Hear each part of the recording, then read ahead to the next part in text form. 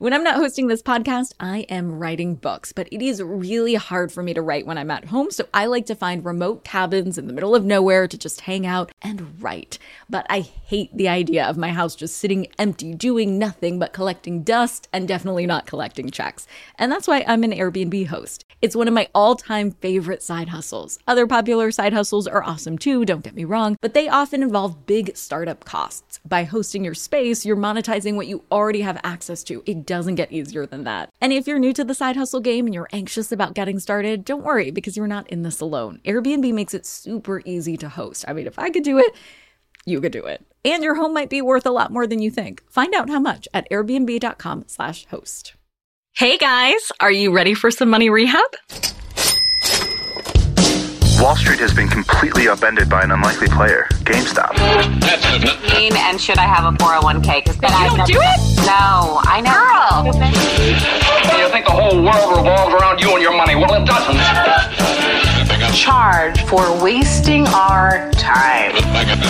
I will take a check. Like a old school check. You recognize her from anchoring on CNN, CNBC, and Bloomberg. The only financial expert you don't need a dictionary to understand. Nicole Lapin. I've been teeing up this episode for a few weeks now, and I am so excited to finally share my full conversation with Will Lansing, CEO of FICO. As I've mentioned, Will and I are going to be talking about the controversial topic, adding credit scores onto dating apps. But don't worry, you won't only hear the perspective from two finance nerds. I also have testimonials from people outside the money world. But more on that at the end of the episode. Now, let's hear the conversation with Will. Well, Will, I'm so excited to say welcome to Money Rehab. Oh, thanks so much. It is great to be here. We did a panel together on non-obvious approaches to financial inclusion, and we bonded, I would say, over one particular topic related to dating apps, which I really want to get into. But first, I want to help people get a sense of you. You are the CEO of FICO, making you one of the VIPs in the financial world. So I have to ask, was there ever a time in your life where you needed your own money rehab? No, I guess I've been one of those people who was really hardworking. You know, I grew up poor, but very hardworking and focused on saving money, even like in my teen years. I started out picking tobacco, working for ag wage, $1.37 an hour, and saving my pennies. And so I've been fortunate that just, you kind of work against it for long enough, and eventually it adds up to something. So you've always had a good credit score. I think so. In the old days, I don't know what it would have been. I mean, the credit scores that we know are only really since about 1987, and I'm a little older than that. So what's your credit score now? Do you know? It's over 700, and that's about as much as I'll disclose. I'm sure there's people listening to this podcast who have higher scores than I have. Because It's not about how much money you make, and it's not about how good looking you are. It's about, really it's about, are you responsible in your payment behavior? You and I are on the same page about this potentially controversial topic, adding credit scores to people's dating profiles. I'm biased, but I think someone's financial situation is a much more important thing to know going into a relationship than their height or where they went to college or how many miles away they are from you at that moment. I want to know if they're in the red. What do you think? Well, I think that's exactly it. I think that, first of all, it's got to be optional, right? This is going to be an election that people make, and it's going to be an elective disclosure. But at the same time, it can't be self-reported because who knows what people might report. So it's got to be authenticated in some way. So we have to work this out in such a way that those who want to share it can share it and have it authenticated. But I do think that there's, if you think about the dating, think more broadly about the social networks. You have this continuum. At one end, you have, you've got the hookup networks, and at the other end, you've got really professional networks. And then there's everything in between. But a lot of the in between networks, social networks and dating apps, and I think of dating apps pretty broadly because I think it's not just the dating apps, right? It's like all the social stuff. A lot of them, you really are focused on what's the nature of the person I'm interacting with. And a lot of people are looking for that relationship. And of course, they're interested in, is this person financially responsible? Is this a person I want to spend my life with? I mean, these are important questions. And you get a little bit of insight into that looking at someone's, Instagram or, the kind of the photos they post. But I think a 3-digit score that sums it up is not a bad thing. I agree with you. I think opinion is going to be split, of course, if people were asked whether they want this or not. It probably comes down to 2 things. First, whether someone's financial health is a deal breaker in a relationship. And second, how people understand their credit scores and how fixed they actually are. So I'd put this question to you, the ultimate expert. If someone is dating someone with poor credit or a poor credit score, what would it take to raise their score? It can be repaired. So your credit score is a dynamic thing, and it's all about you and your personal behavior.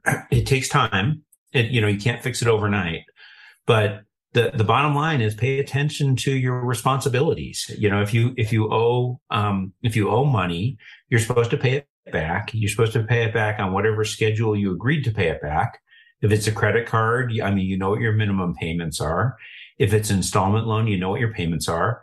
And it doesn't stop there. People have hard times. People wind up out of jobs. They're in between. They have rough spots. But even in situations like that, what I would advise is work with your bank. Talk to your bank and work something out. During COVID, lots of people lost their jobs.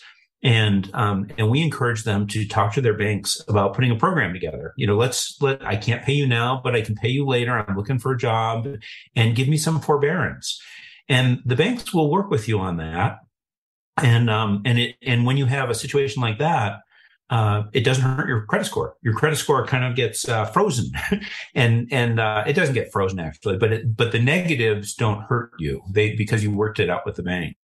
So I would say, if you're dating someone, if you're looking at someone who's got a poor credit rating, they definitely want to improve it because it affects the price of credit. It affects your access to credit. It affects, whether or not you'll get a mortgage, whether or not you'll get a car loan. It affects so many things. You want it to be good. By the way, it doesn't have to be an 800. It really doesn't. 700 is good. And 600s can be good, especially if you're trending in the right direction. So it doesn't have to be a perfect score, but you have to show responsible behavior. And if you don't have a good score, work on it. Just work on improving it. It takes time, but you can get it better. So what number would you say somebody with a poor credit score would be? Well, if we put this on Tinder and we saw what number, swipe left? I haven't been the wrong way. Okay. So I'm not gonna opine on whether people on Tinder care about credit scores, because maybe that's not their main goal. But let's say you're on a dating app and you do care, and you decide what app that would be. I think in the 600s, in the high 600s is good. Anything in the 700s or 800s is very good. The banks tend to have cutoffs in the high 600s, and you can go lower. You can get car loans. You can get credit at lower numbers. When you're into the 500s, it's a lot harder. You have to prove yourself more. Someone will take a chance on you, typically for a higher interest rate, and then you have to prove yourself. But the thing to do there is, again, show the responsible behavior, and you'll work your way up. Yeah, because it's like your financial report card, but it's not set in stone. If somebody sees a lower credit score, because this hasn't happened yet, in our fantasies it has happened, but if they're dating somebody, early on, they want to talk about their financial literacy and their financial plans, I'm all about that. If they have a lower credit score, what should people keep in mind around the time frame it could take to get better? So if they say, yeah, I'm working on it, it's at a 600 or whatever, and I'm putting all these measures in place. I've been listening to Money Rehab. I've been following what Will has been saying. How long do you expect someone's poor credit to turn around? It can take 6 months to a year or long, and some of the bad data points will stick around longer than that. But here's what I would say. A ton of people have poor credit scores because they never paid attention to it. They're not bad people. They just were sloppy. They just weren't really focused on it.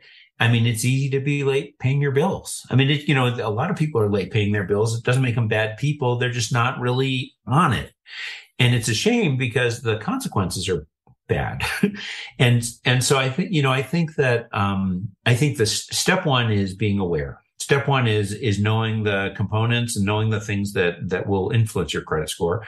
And then step two is get on it and, pay your bills on time and don't overextend yourself and, kind of the obvious things, build a budget for yourself. And I think that, it can be turned around relatively quickly, not instantly, but people recover from bankruptcy. We have, there are people who have good scores who were bankrupt 5 years ago.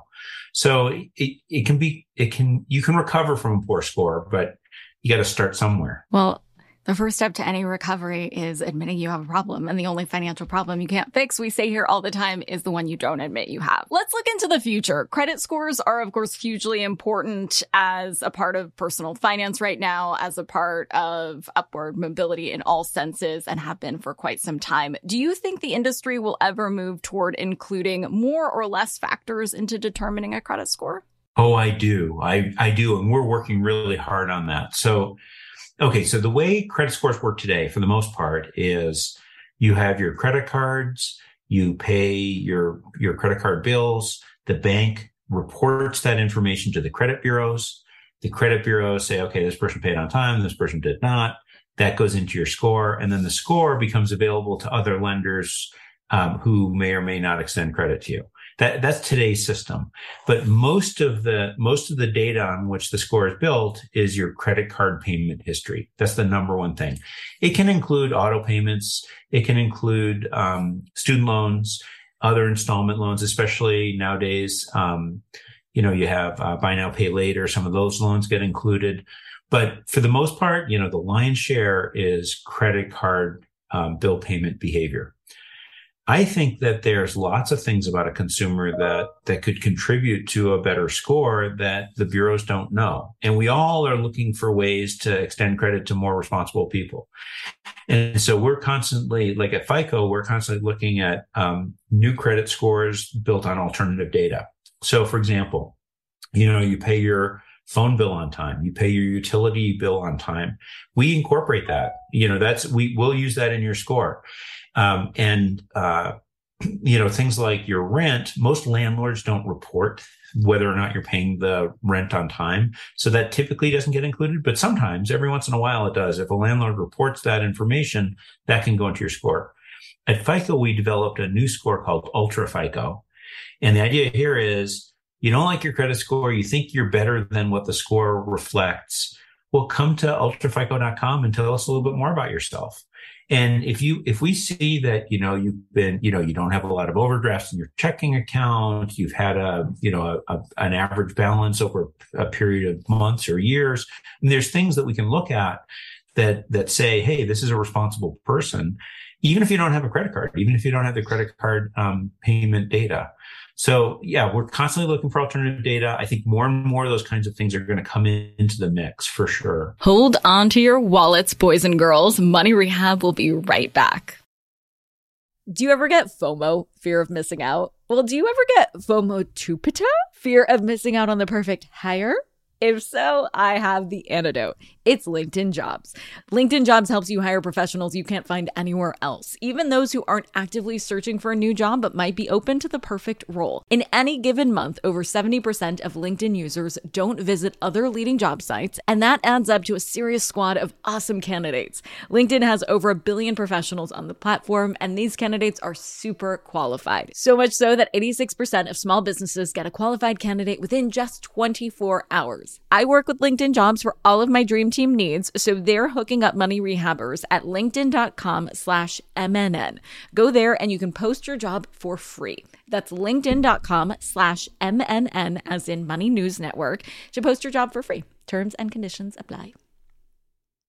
Money rehabbers, you have money hidden in your house. Yeah, just hiding there in plain sight. Okay, so I don't mean you have gold bars hidden somewhere in walls, treasure map style, but you do have a money-making opportunity that you're just leaving on the table if you're not hosting on Airbnb. It's one of my all-time favorite side hustles. By hosting your space, you are monetizing what you already own. It doesn't get easier than that. For me, hosting on Airbnb has always been a no-brainer. When I first signed up, I remember thinking to myself, Self, you pay a lot of money for your house. It is time that house returned the favor. And to get real with you for a sec, I felt so much guilt before treating myself on vacation because traveling can be so expensive. But since hosting on Airbnb, I feel zero stress for treating myself to a much needed vacation because having Airbnb guests stay at my house when I'm traveling helps offset the cost of my travel. So it's such a win-win. I mean, if I could do it, you could do it. And your home might be worth more than you think. Find out how much at airbnb.com/host. Now for some more money rehab. I think a lot of millennials and Gen Z folks would be happy to hear that because you're basically saying, hey, we'll make your case if you don't like what the score is. Because I think a lot of those folks are trying to get their first apartment in a really competitive market. They would love to have paying their cell phone bills on time count. I think all of that would really help contribute to the overall picture. What advice would you give Gen Zers who are more into renting and leasing and using debit cards on how to build credit? I'd say one thing that they can do is if you go to Experian.com, they have a program called Experian Boost. And what they're doing is they're boosting your FICO score by looking at additional data. So if the consumer is willing to share a little bit of additional data with Experian, they'll boost your FICO score. But assuming that it's good data. And so that I would encourage people to do that. I think that that's a winner. That's just a winner. There's not a lot of downside. It's only upside. You might be able to get your score to come up 5, 10, 15, even 20 points. And then Ultra FICO would be another path to doing the same kind of thing. What do you think the biggest misconception is about credit scores? A lot of people think that they're tied to income and they have nothing to do with income. I'd say that's probably the number one misconception. And then, like in my line of work, I'll meet executives and they'll say, my secretary has a better credit score than I do. It's like, well, she probably does a better job paying her bills than you do. But I'd say that's the number one misconception. Because it's not calculating how wealthy you are. It's really calculating how responsible you are. Exactly. And you know what's so interesting? We've learned that it's correlated with all kinds of other good behavior. It's really an industry. It's because people who are good credit risks are good drivers, are good students, are good this, are good, it's like it crosses a lot of different things. That's why it should be on dating apps. Absolutely. Probably less likely to cheat, I would assume. Yeah. I don't know. We haven't tested that one. We have not tested that one, but not yet. Okay. The day I'll send is it to young, our Will. people. Yes, please. I'm watching this show on Netflix right now. It's called Mo. I don't know if you've seen it or seen the advertisements. It's this Palestinian comedian, and I'm an Israeli wannabe comedian. So we actually have some interesting similarities. On the show, this guy's girlfriend can't get a bank loan because her dad opened up some credit cards in her name and messed up her credit. Something similar actually has happened to me. And I think with more and more single parent households, this happens more and more to people. And then they have to live with the consequences that their parents' bad habits are affecting them. And of course, this is not how this should be. So what can people like Maria, whose parents have messed up their credit, do? I mean, how can the sins of the parents, because they, of course, know your social security number and your mother's maiden name and things that you would not give strangers, how can the sins of the parents not be bestowed on kids? Yeah, I mean, it's a weird kind of case of fraud, right? It's fraud by someone you know. and I sadly, about the best thing you can do is work with the bureaus to clean up the credit file. So what you want to do basically is contact the 3 credit bureaus. They all have customer service numbers. They get mixed reviews, but I know they're trying harder and harder to sort the stuff out because they don't like the flack they get from angry customers, from angry consumers. But what you have to do is basically clean up the credit file by saying, look, that wasn't me. It was me. It was my name. It was my social security number, but it wasn't me. And you have to sort that out with them. Yeah, it's kind of a messed up thing. I mean, I've had to put a bunch of trackers on because even, sometimes, unfortunately, you can have estranged family members who know this information that take advantage of it. Well, and sometimes it's not your family. Sometimes people you don't know who are taking advantage of you. I mean, there's a lot of fraud out there.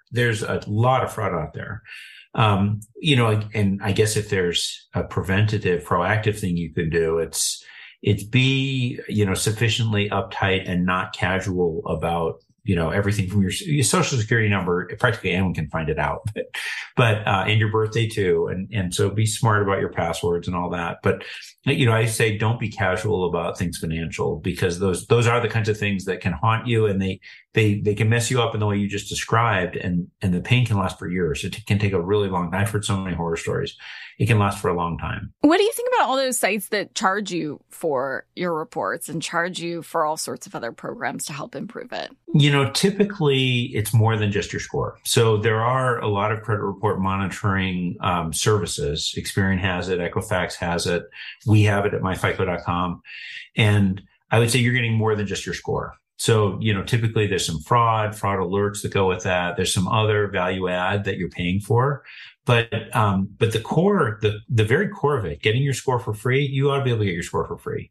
And you shouldn't have to pay for that. If that's all you want, you should be able to get that for free.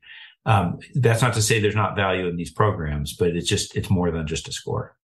But what about the sketchy programs that aren't associated with Equifax and TransUnion and you and the legit places that will pop up and say, pay us whatever, $49.99, and it's a mixed bag. So some of the, just because they're not a great big credit bureau doesn't mean they're bad. Some of those small firms actually do a really nice job of providing value, but they're sketchy ones too. So you have to do your research, but it's not that hard to find out which ones are the scams, right? You get on the internet and anybody who's not a big name that you haven't heard of, you can find out whether it's a scam or not pretty fast. Yeah, I think one of the things that has helped me the most was actually going through the report. I was so scared. Like you, I didn't come from money and had to figure all this scary stuff out at the School of Hard Knocks. Opening those reports was so scary to me. And then when I finally did it, ultimately wasn't that scary. But there were some random mistakes on there. And so I had to put my big girl pants on and call them and let them know that there was a mistake. And lo and behold, they fixed it. And then it got fixed. But if I didn't open the actual report, it never would have happened. Yeah, well, so I agree with that.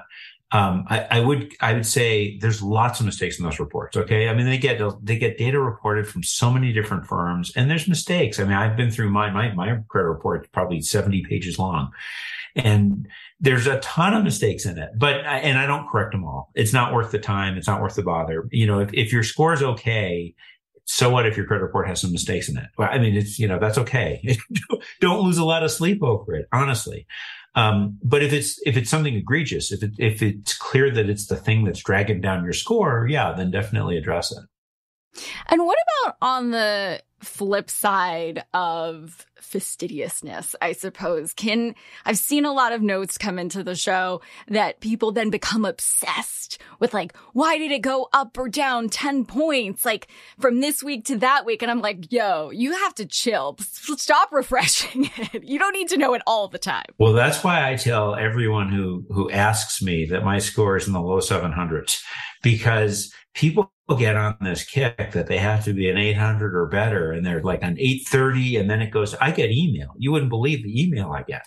I was an 830 and now I'm an 820 and I didn't do anything wrong. And what are you going to do to fix it? And I mean, the truth is that when you're in the mid 700s, you probably can't get a better price. You're probably not going to get more credit. You're not going to get a better rate because you're already outstanding.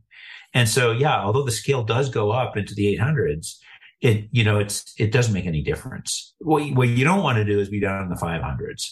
So, and a lot of people are in the 600s and 700s. And the trick is to get yourself in the 700s. I mean, if you care about access to credit and the price of the credit, being over 700 is really nice. And if you're in the 600s, good for you, and keep going. And if you're in the 500s, you got some work to do, but do it. Do the work. It's not hopeless. Do it. And when you're in the 700s, these are high class problems, of course. Just relax. Absolutely. Absolutely. It's not going to affect anything. It really is not going to affect anything. So whether it's 730 or 850, you're going to get the same interest rate, essentially. That's right. Well, I mean, and how often? I can't speak for every single bank, but I would say the vast majority, you'll be treated the same. And how often should you check it? Oh, boy. Well, I think it's healthy to take a look every month on your bank statement. I think a monthly look is very healthy. I mean, does it matter if you miss a month? No, but I think monthly is that'd be good hygiene. I love good credit hygiene around here. Well, this was awesome. Thank you so much. Is there anything else that you wanted to mention? So good to see you. No, stay tuned though, because I do hope that FICO score is coming to a dating app near you.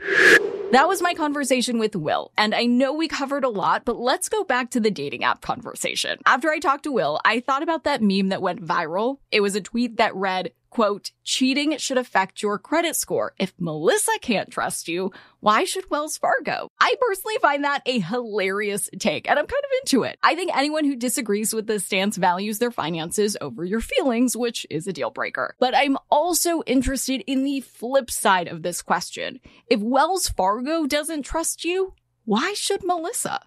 This question of whether financial responsibility correlates with personal responsibility is something Will and I touched on. But again, we also talked about the fact that credit scores aren't always an accurate representation of financial responsibility to begin with. There's fraud, there's errors, or just plain old bad luck that can affect your credit score that has nothing to do with who you are. It's a very nuanced topic, so my producers and I hit the streets to find out how people feel about it. Here's what we found. How would you feel if you had to put your credit score on a dating app?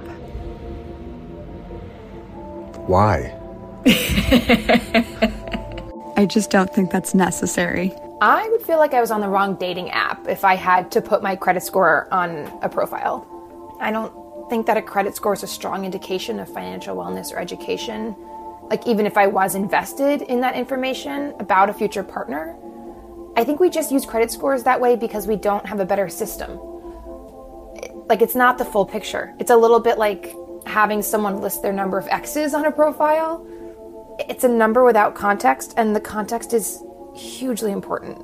I wouldn't mind, but I would think it's a weird dating app. I wouldn't like that.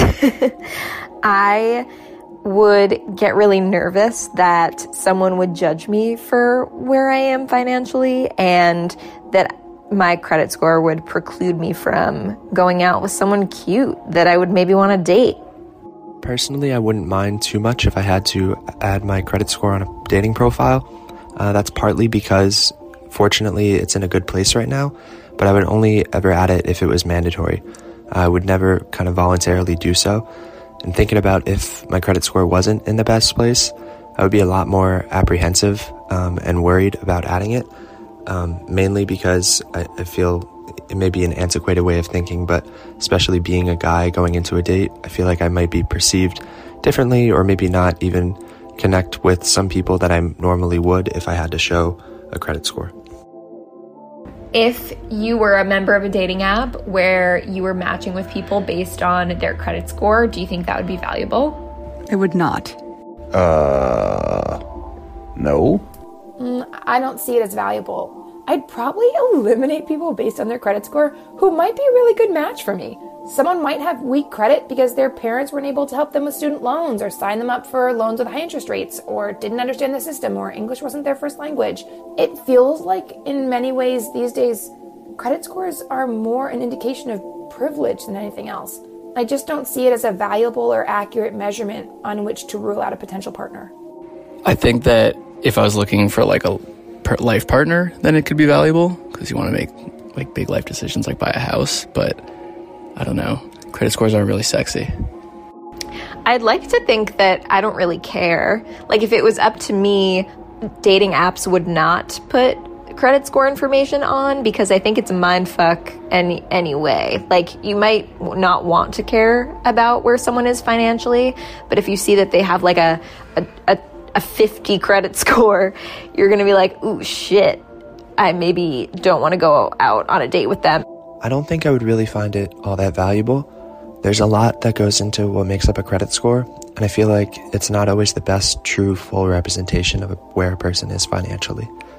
That being said, I do have a lot of hangups with money myself, so if it was a feature on a dating profile or a dating app, I would probably check it, even though I know it's not the best thing.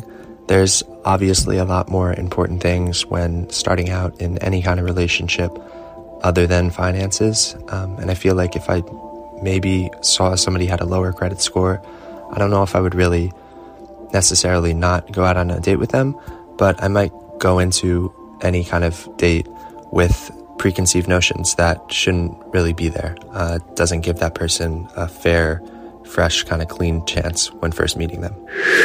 Okay, so maybe this credit score dating app integration idea could use a little bit of work. But one thing that did strike me is how much anxiety people have around being judged by someone by their finances. This is in line with what I've said all along. Money is personal.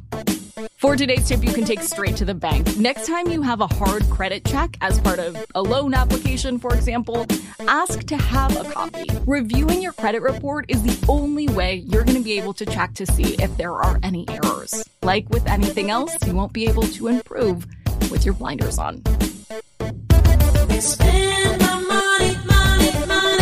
Money Rehab is a production of iHeartRadio. I'm your host, Nicole Lappin. Our producers are Morgan Lavoie and Mike Coscarelli. Executive producers are Nikki Etor and Will Pearson. Our mascots are Penny and Mimsy. Huge thanks to OG Money Rehab team Michelle Lands for her development work, Catherine Law for her production and writing magic, and Brandon Dicker for his editing, engineering, and sound design. And as always, thanks to you for finally investing in yourself so that you can get it together and get it all.